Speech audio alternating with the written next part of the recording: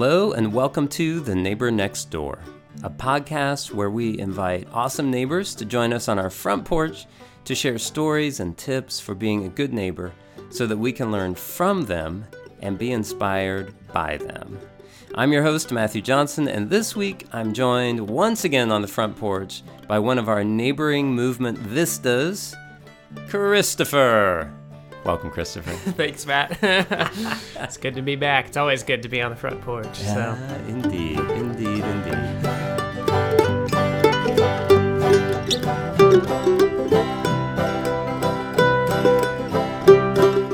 So, those of you who are regular listeners know that the sound of Christopher's voice can mean only one thing, and that is that we are introducing another neighboring tip. And so, Christopher, what is the tip that you're bringing to us this week? Oh, yeah. Okay. So this week's tip kind of feels like it's been a long time in coming. I was thinking about it. And I feel like the concept's pretty much a neighboring staple. Like, I think when we talk about neighboring, often this is kind of what comes to people's minds first. And I also feel like it's pretty much the bread and butter, if you will, of neighboring tips. Like, it's a good one. So, yes. Yeah. I also felt like I should just keep talking about this, like, in a really vague way and not saying what the tip is, just really drum up the anticipation. Yes, but everybody's like, well, what is it? What is it? The bread and butter? The bread and butter, yeah. Though, this week's neighboring tip is the infamous block party.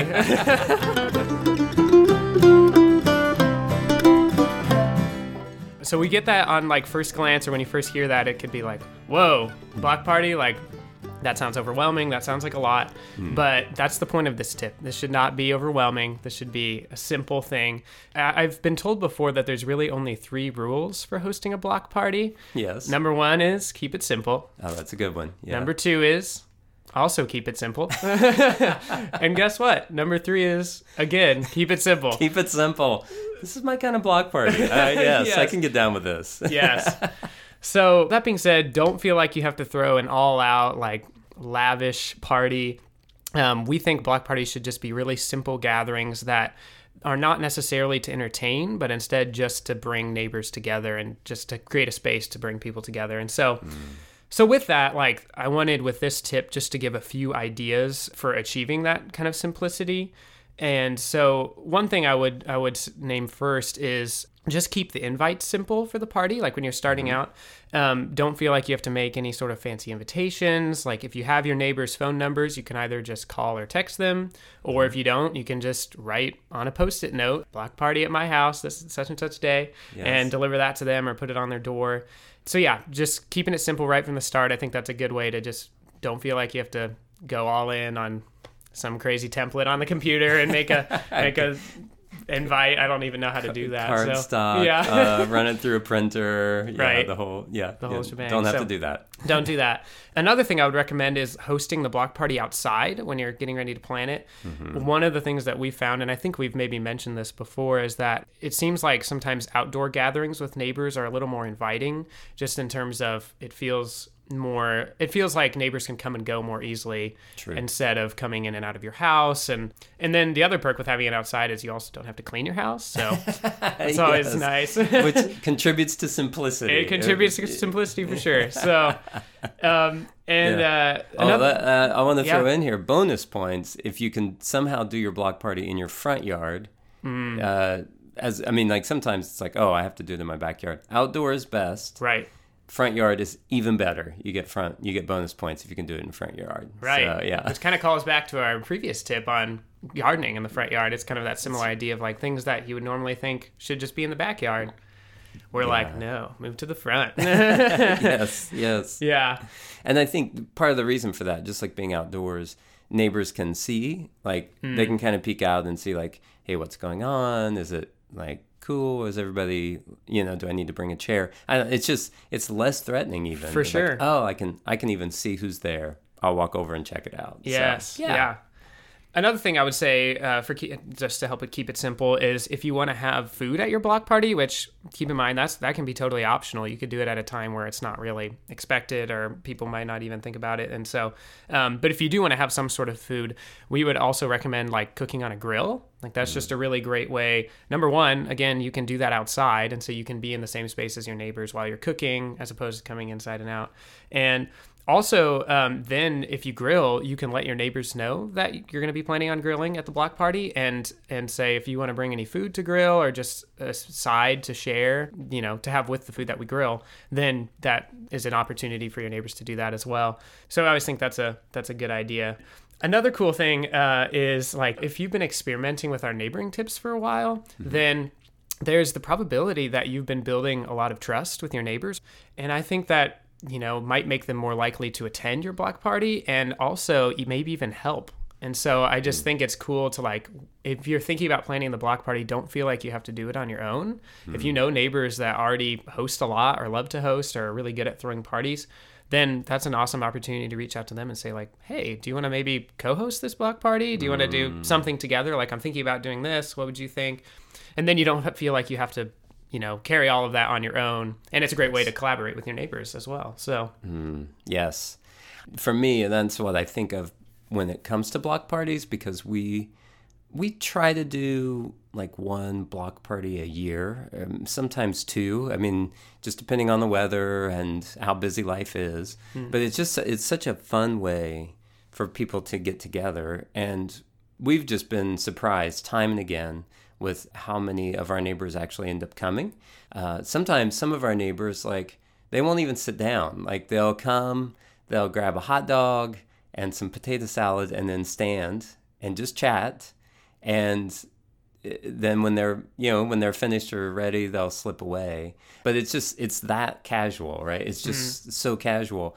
But as we've done it over the years, you also find out, like, certain people get really excited about, like, bringing that thing, right? They're like, oh yeah, I'm gonna bring my Fred, who this season is dedicated to. He always made what we would call deviled eggs, but to him it was really funny. He called them angel eggs, and so he would always say, "Of course." So he'd be like, "Well, I'll bring my angel eggs," and sure enough, he every time would show up with homemade deviled eggs. And other people always like, "Oh yeah, I'll bring chips," and "Oh hey, I've got that table I can bring." And so now it really is to a point where it is that simple. Like, we bring out the grill, we cook up some stuff, but other people bring refreshments, other people bring other food, people bring chairs. Like, it really is so simple. And then just to be able to stand around and chat and visit, and it's just cool. The other thing I would mention is just if there's anybody who has like a yard game, like some sort of something to do is always nice too. It kind of helps break the ice. So whether it's cornhole or washers or whatever, things like that kind of help, people feel a little more comfortable. Like, what do I do? It's, again, with the awkwardness. But once you get to know each other, then what we usually find is everybody has some catching up to do. How's your job going? How's your mom? How's your mom's health? There's those kinds of things. And those are the conversations that I think really matter, because then we're building relationship. We're leaning into that. So that's been our experience. And I can't even think of a specific story from block parties because we've been doing them so long. They all just melt together. But they're like, it's just fun.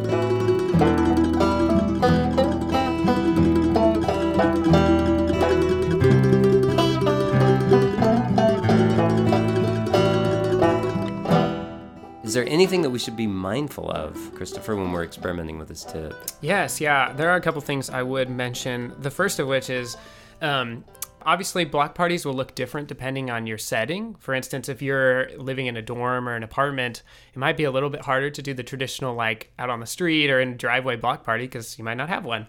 And that's totally cool. You might have to innovate a little bit. And so, like, maybe if you're in a dorm or in an apartment, like, maybe you can throw one in your hall. Or, what are those spaces wherever you live where kind of neighbors are naturally out and about, where they kind of can gather, and think about maybe throwing it there. Nice. So I hope you all heard that, college students. Yes, I know. you're not off the hook. You're not off the hook. In fact, I was just thinking how fun that would be to have like a themed party, but the theme is block party, right? Where like everybody, like what we pretend to be neighbors instead of like residents in a dorm, right? And like everybody does their like block party thing. Anyway, I'm just gonna lob it out there for any creative college students who might want to tell us about the awesome thing that they did. So, yes. You better tell us about it if you do it. So that's right.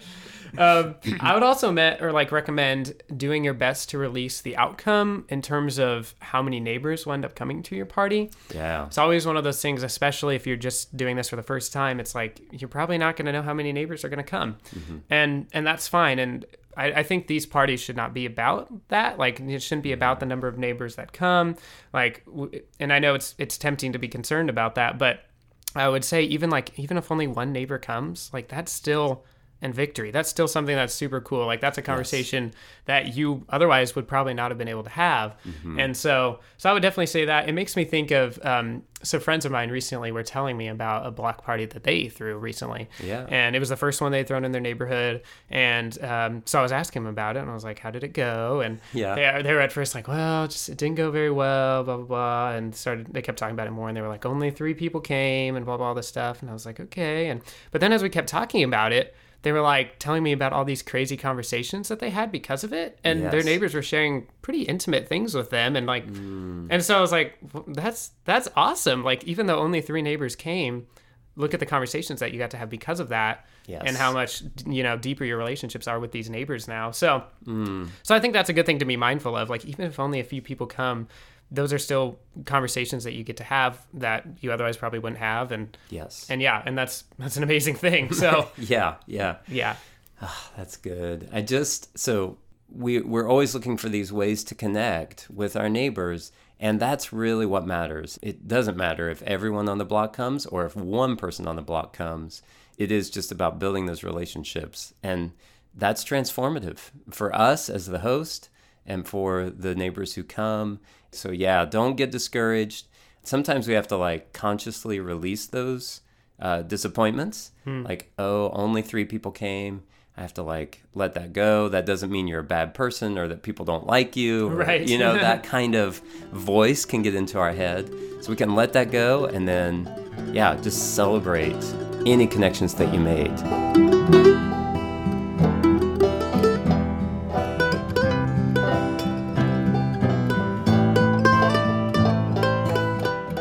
If you're new to your block, then as you're thinking about having a block party, it's probably a good idea to ask some of the neighbors if they have block parties.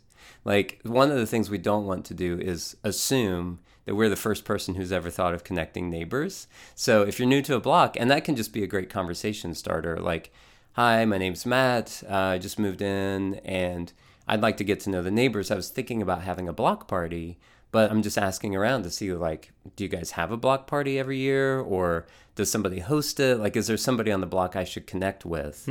Because we don't want to be presumptuous about it. So if you're new to your block, that's a great question to ask. And hopefully the answer is yes. And then you just partner with that person. You're like, awesome, can I help? Because I want to connect. And then the other thought that crossed my mind is, why don't we turn October into Blocktoberfest? Oh my gosh. I mean, it sounds awesome. Yes, I'm totally going to do that. Yeah, because September is so busy, I don't know that I would be able to host a block party in September. Mm-hmm. But October, I've got some time, and the weather in Wichita is gorgeous in October. It's going to be Blocktoberfest. Well, I was going to say, and the name, I mean, that's really... Right? Doesn't matter when I'm free. There's a cool name like that. I'm planning it. You gotta do it. Right. I'm just thinking, like, even my neighbors would think that's just so ridiculous. And I was like, hey guys, it's Blocktoberfest.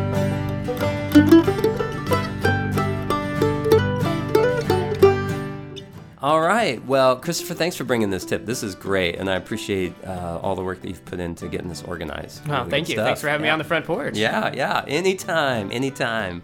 So, all right. Well, thanks for listening to this episode. You have been listening to The Neighbor Next Door. You can find this podcast wherever podcasts are found. I want to give a thanks to Christopher, who does all of the post-production work for our podcast, and also a word of thanks to Brutal Bear, who provided our music. This is a production of the Neighboring Movement. You can learn more about our work by visiting our website, www.neighboringmovement.org. Please let other folks know about our work because we want to spread the movement near and far. And I think that's it. Well, in the meantime, happy neighboring. Happy neighboring.